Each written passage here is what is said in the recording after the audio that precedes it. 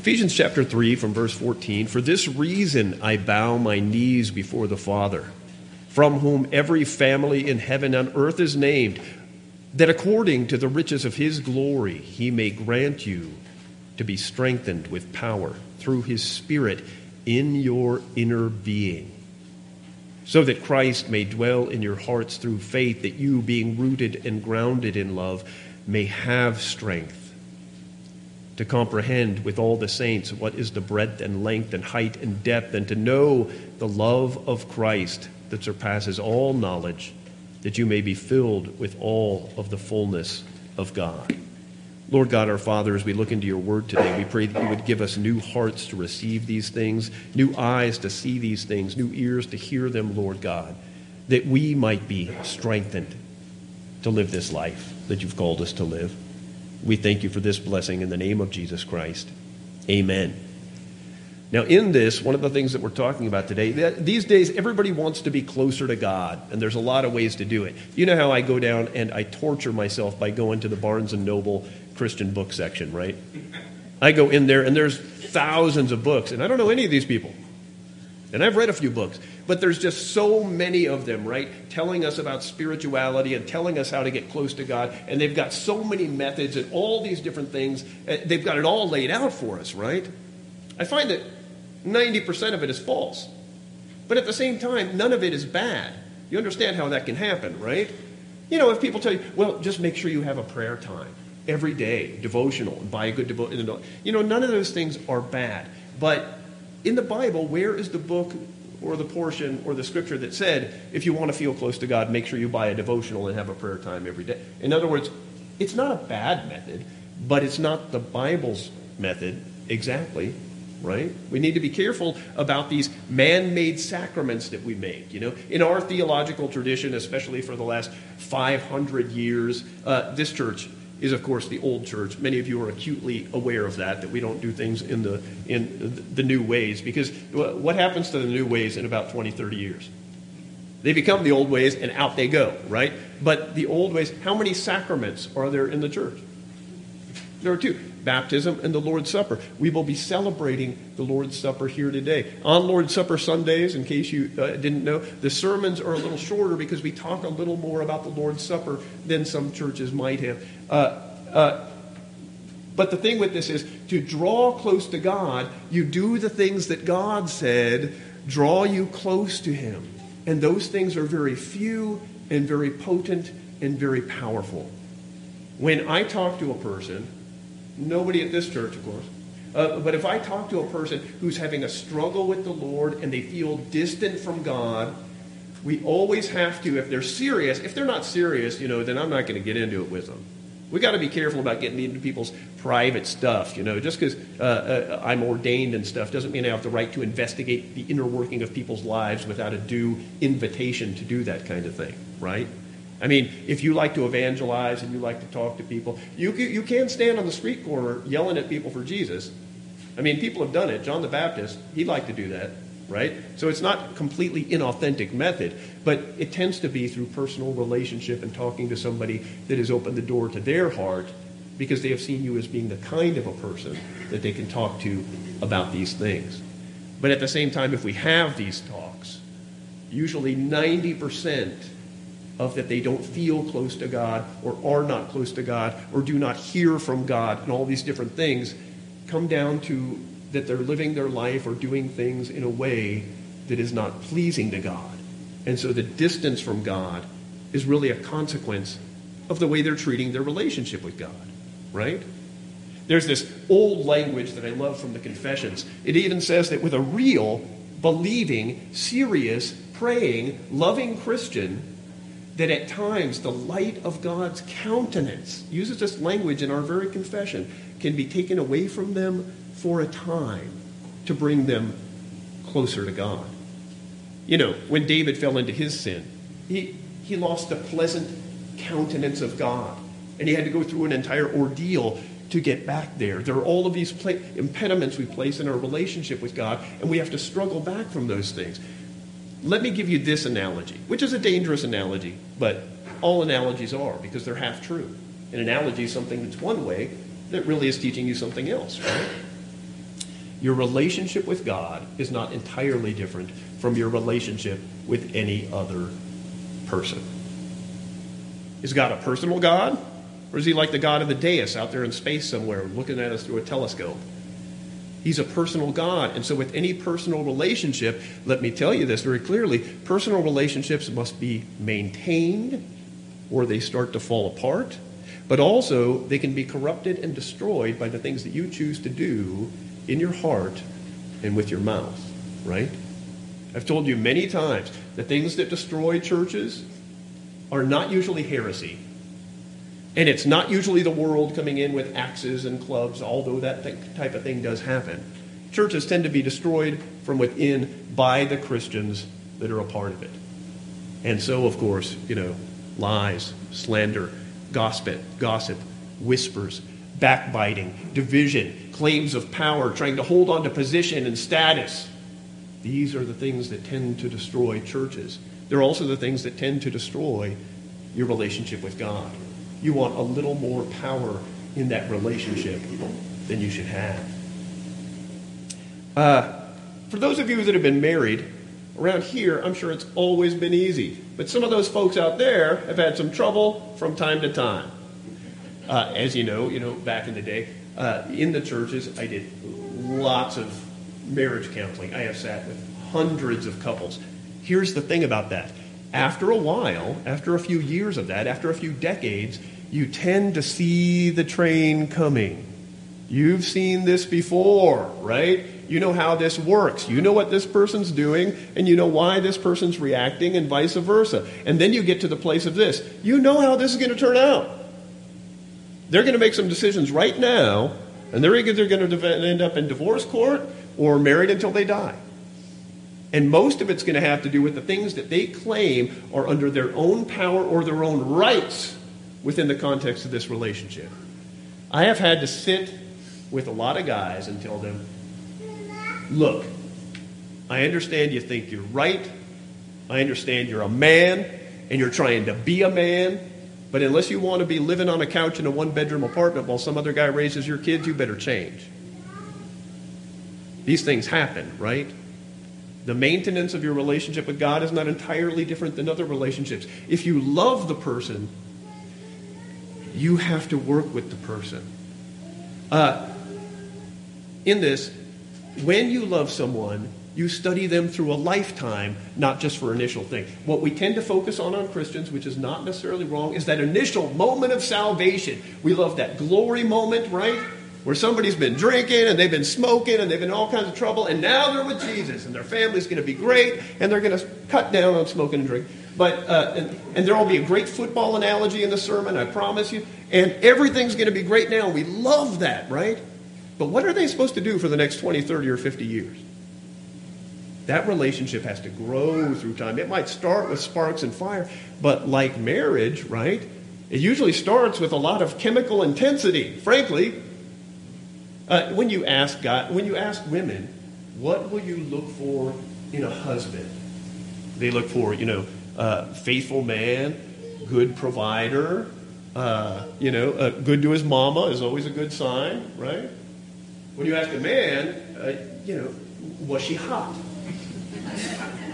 Their expectations in this relationship are rather low compared to the ladies. Our Christian ladies have been cultivated into fine Christian sentiments in regard to these things, and our men, frankly, usually have not. And then you get in a relationship with somebody, and you're so well suited to each other. You're so alike. You like the same thing. You know that thing, opposites attract? Total lie. Opposites don't attract. Opposites just have not become so opposite as they will after 10 years of marriage, right? Sameness attracts, but people change.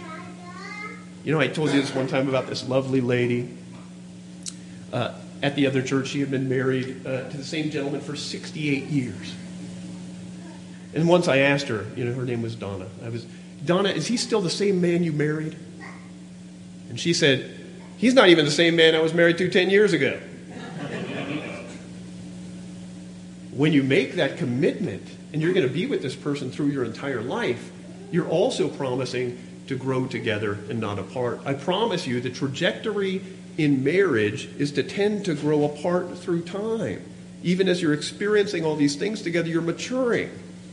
If I gave you all of the options when you got married when you were 20, now when you're 50 or 60, you would probably have very different judgments about these things, right? You would make different decisions. You've seen so much more. You are a different person.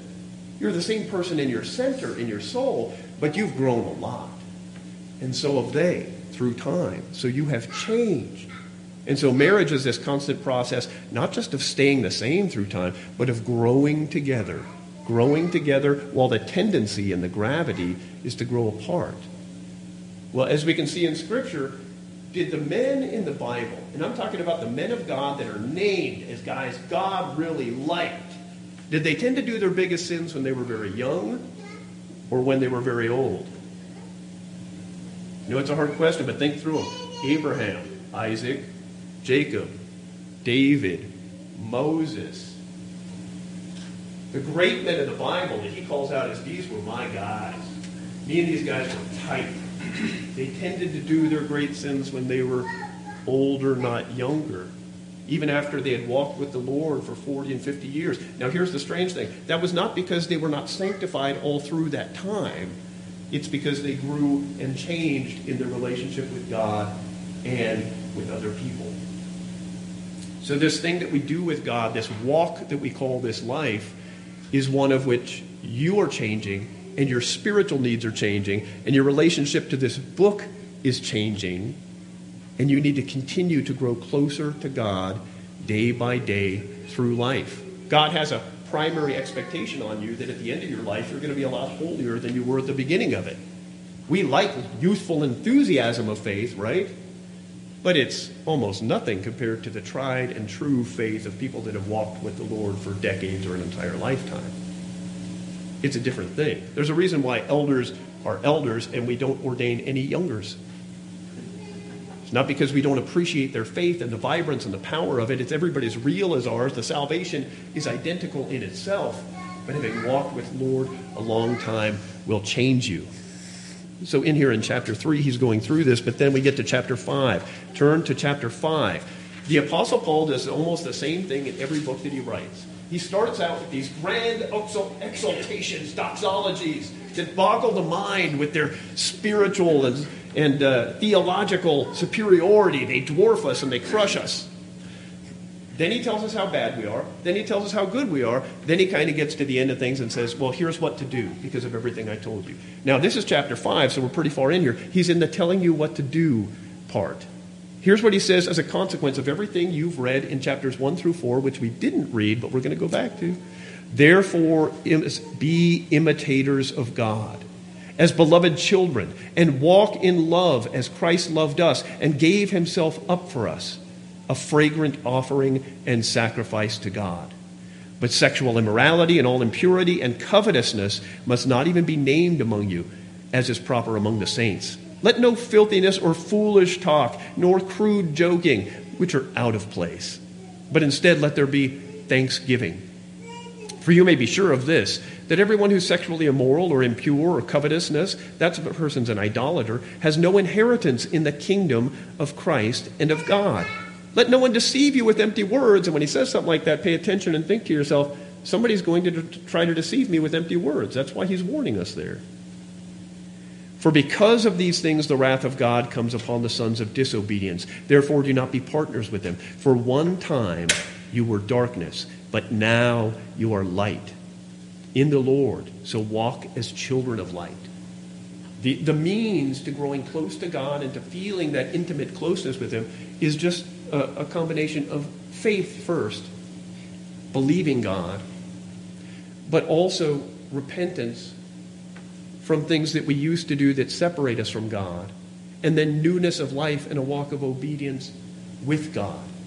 Just like with a person, when you know what pleases them, you all had parents, you had your fathers, you wanted to please them, you had your mothers, you wanted to please them. So you did the things that they wanted you to do, and you avoided the things that they didn't want you to do because you wanted that closeness with them. Also with God, the subjective feeling of distance from God that you have isn't him, it's almost entirely you. You are the one that feels different because you are the one that is being distant. But if you want to draw near to God, will he not embrace you? If you come to the Lord God in faith and repentance, will he not fully embrace you in all things? Now let's go back to Ephesians 1, where the Apostle Paul starts out this whole thing by just getting crazy.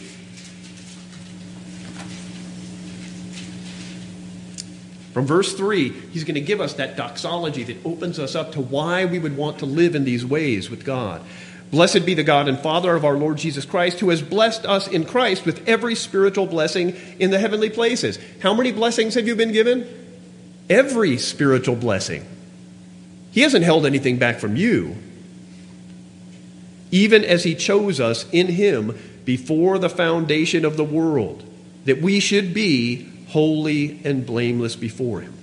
He predestined us for adoption as sons through Jesus Christ, according to the purpose of his will, to the praise and glory of his glorious grace, with which he has blessed us in the beloved. In him we have redemption through his blood, the forgiveness of our trespasses, according to the riches of his grace, which he lavished on us in all wisdom and insight, making known to us the mystery of his will, according to his purpose, which he set forth in Christ as a plan for the fullness of time, to unite all things in him, things in heaven and on earth. That's a lot of prepositions, by the way. That's a lot of pronouns, right? Who is doing all this and who's getting this whole job done? You notice it doesn't even talk about us except for as the recipients of certain actions of God. It says him, he, his, right? He's doing it for you. He's doing it to you. Verse 11, in him we have obtained an inheritance, past tense, having been predestined according to the purpose of him who works all things according to the counsel of his will. Why does he do that? So that we, who were the first to hope in Christ, might be to the praise of his glory. Take a look at the next chapter. In going through this, he also does this preclusory event. He wants to make sure that you understand before he tells you what to do and to be good people, which we all understand, right? You guys understand that moralism is liberalism, right? Jesus, when he was in conflict with people, almost every time they were right, in a way. We need to be careful about that. When he was dealing with the Sadducees and the Pharisees, and he said, you guys love the law. You obey the law. You even tithe your mint, dill, and your cumin. Have you ever thought of tithing 10% of your dill to the church? Don't do it. I don't want it. I don't got nothing to do with it. I can't help your dill.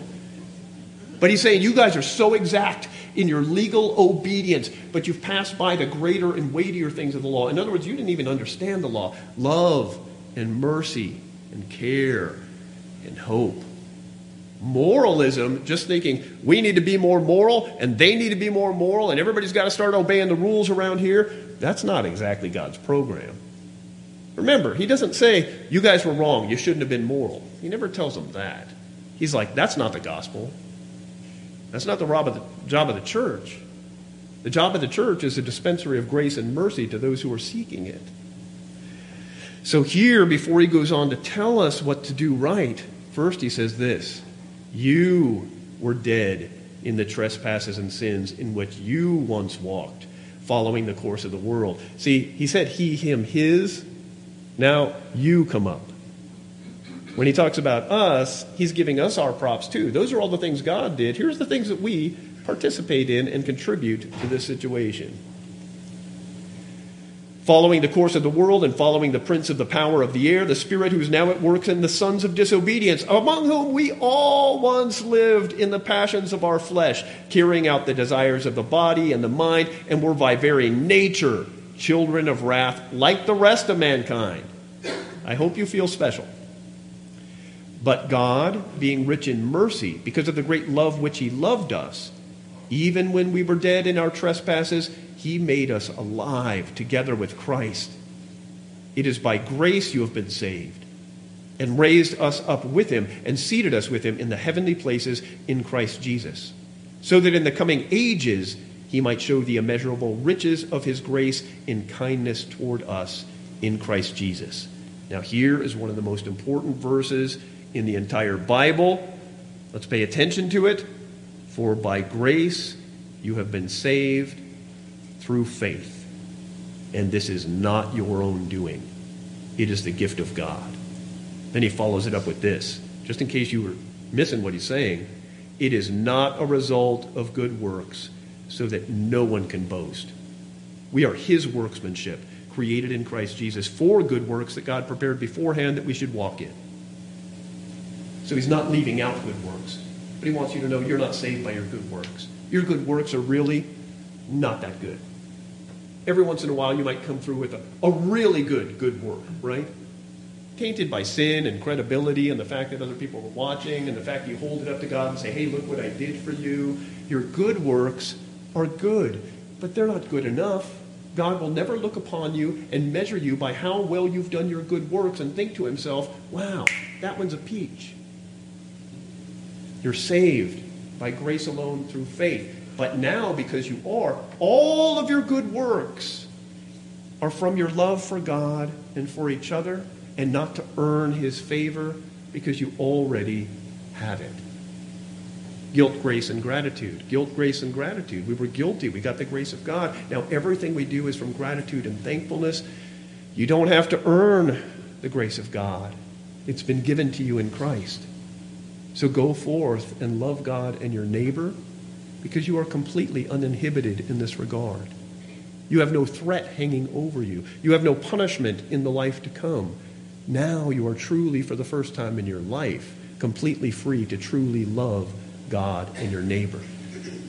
In this, when we talk about feeling distant from God, do the things plainly that God has told you to do, right?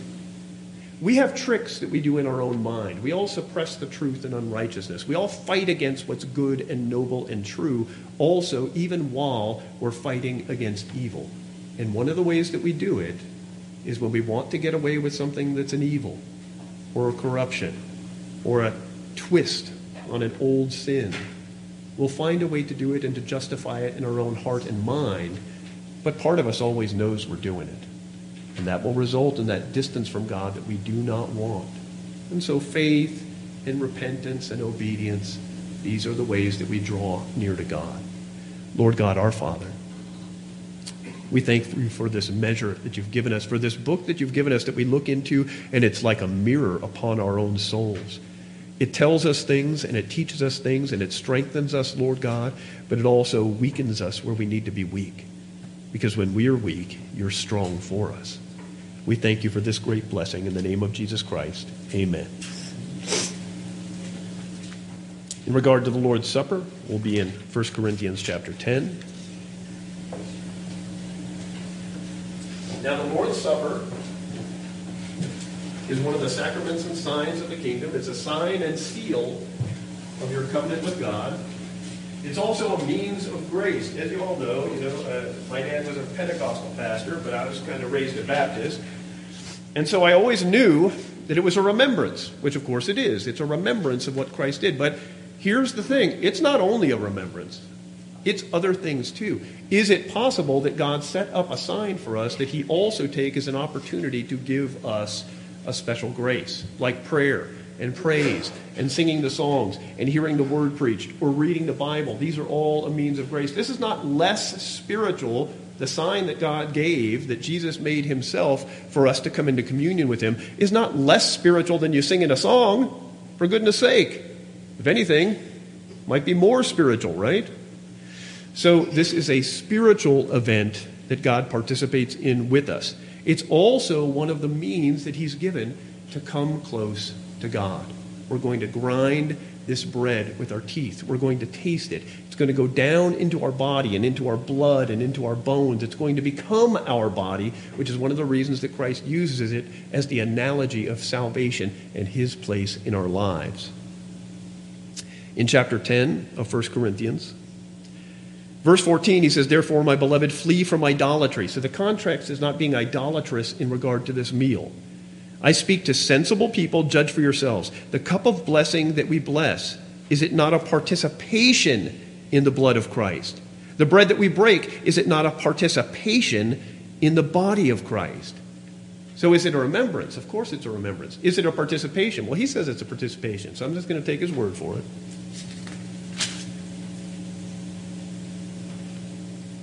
Chapter 11, from verse 17. But in the following instructions I do not commend you, because when you come together, it's not for the better, but for the worse. He's saying when they come together as a church and for the Lord's Supper, it's for the worse, not for the better. In the first place, when you come together as a church, I hear there are divisions among you. And I believe it in part, for there must be factions among you, in order that those who are genuine among you may be recognized. When you come together, it's not for the Lord's Supper to eat. For in eating, each one of you goes ahead with his own meal. One goes hungry, another gets drunk. What, don't you have houses to eat and drink in? Or do you despise the church of God and humiliate those who have nothing? What shall I say to you? Shall I commend you in these things? I will not.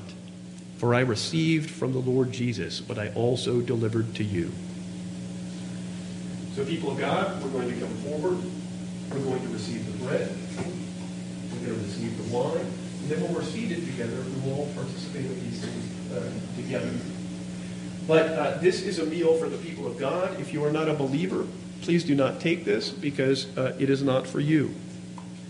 Also, it is for baptized, professing believers in Christ. You have to remember, this isn't Jesus, and this isn't his blood. It's a physical outward representation of his body and blood that we participate in spiritually. So it's a manifestation of the visible church in history. So it's for members of the visible church. I would never say that somebody that's not a member of the visible church can't be a Christian. Of course they can. That's why we baptize them. If you come and say you're a Christian, we will bring you into the church. But we are not God, and we cannot see the invisible. We only see the visible. So if you haven't been baptized and you're not a professing believer in Jesus Christ, this meal is not for you, though I would love for you to participate in it. Talk to the elders, talk to people here, that you're of some Christian church somewhere at some time and place. So people of God, come forward at your leisure and receive the elements.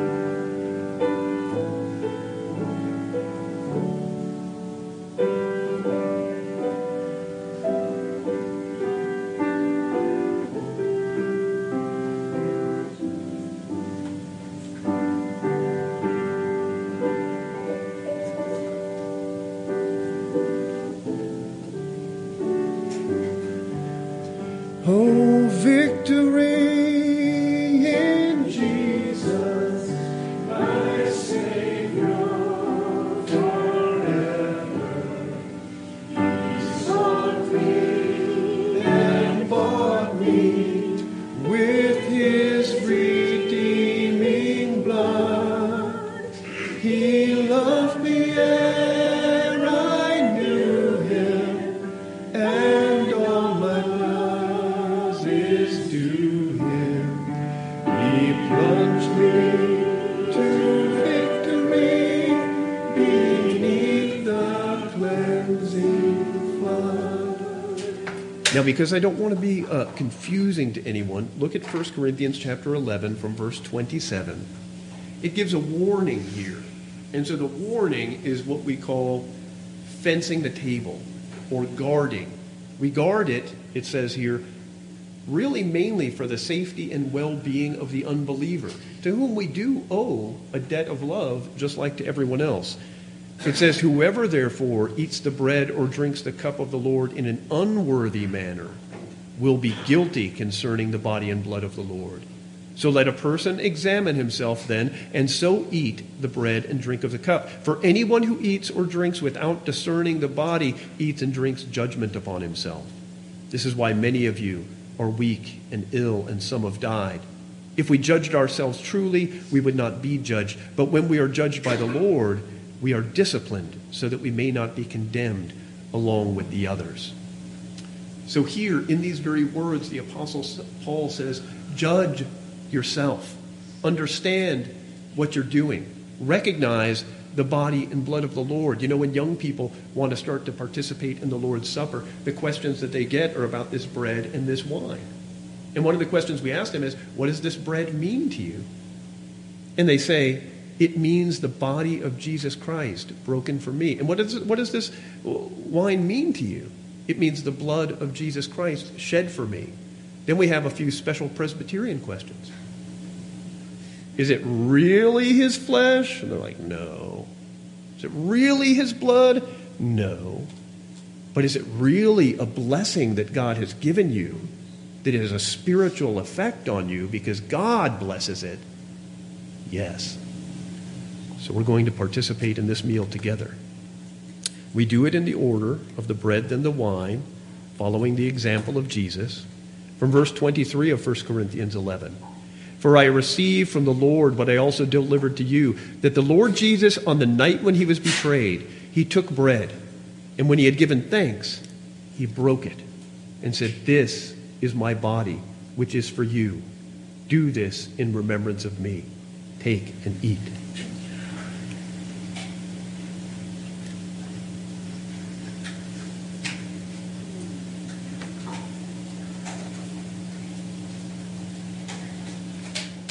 I know this isn't our usual bread. That's not something of spiritual significance. They just didn't have any Jewish matzah at the grocery stores this week. I also gave you bigger than usual. I expect you to be chomping on those for a good long while. Here's the thing. At the supper, it was a supper. It was a full meal. They sat around for hours and ate, you know. It was a fellowship meal. At this, you know, this is a symbolic representation of that. But, you know, bigger crackers are not immoral. Just fine. So then, in the same way also, he took the cup after the supper, saying, this cup is the new covenant in my blood.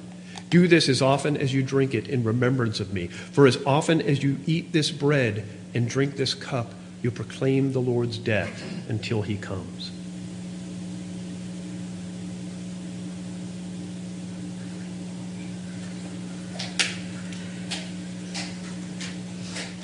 Lord God, thank you so much for coming together with your people in this way. Thank you so much for feeding our souls. Though we crush this bread between our teeth and we drink this juice, Lord God, it goes down into our bodies and becomes a part of our very living being. Even as you, Lord Jesus, at the right hand of the Father, still sustain us and feed us every day. There's not a single moment that goes by that we don't rely on you entirely for life and breath. We thank you for these blessings in the name of Jesus Christ. Amen.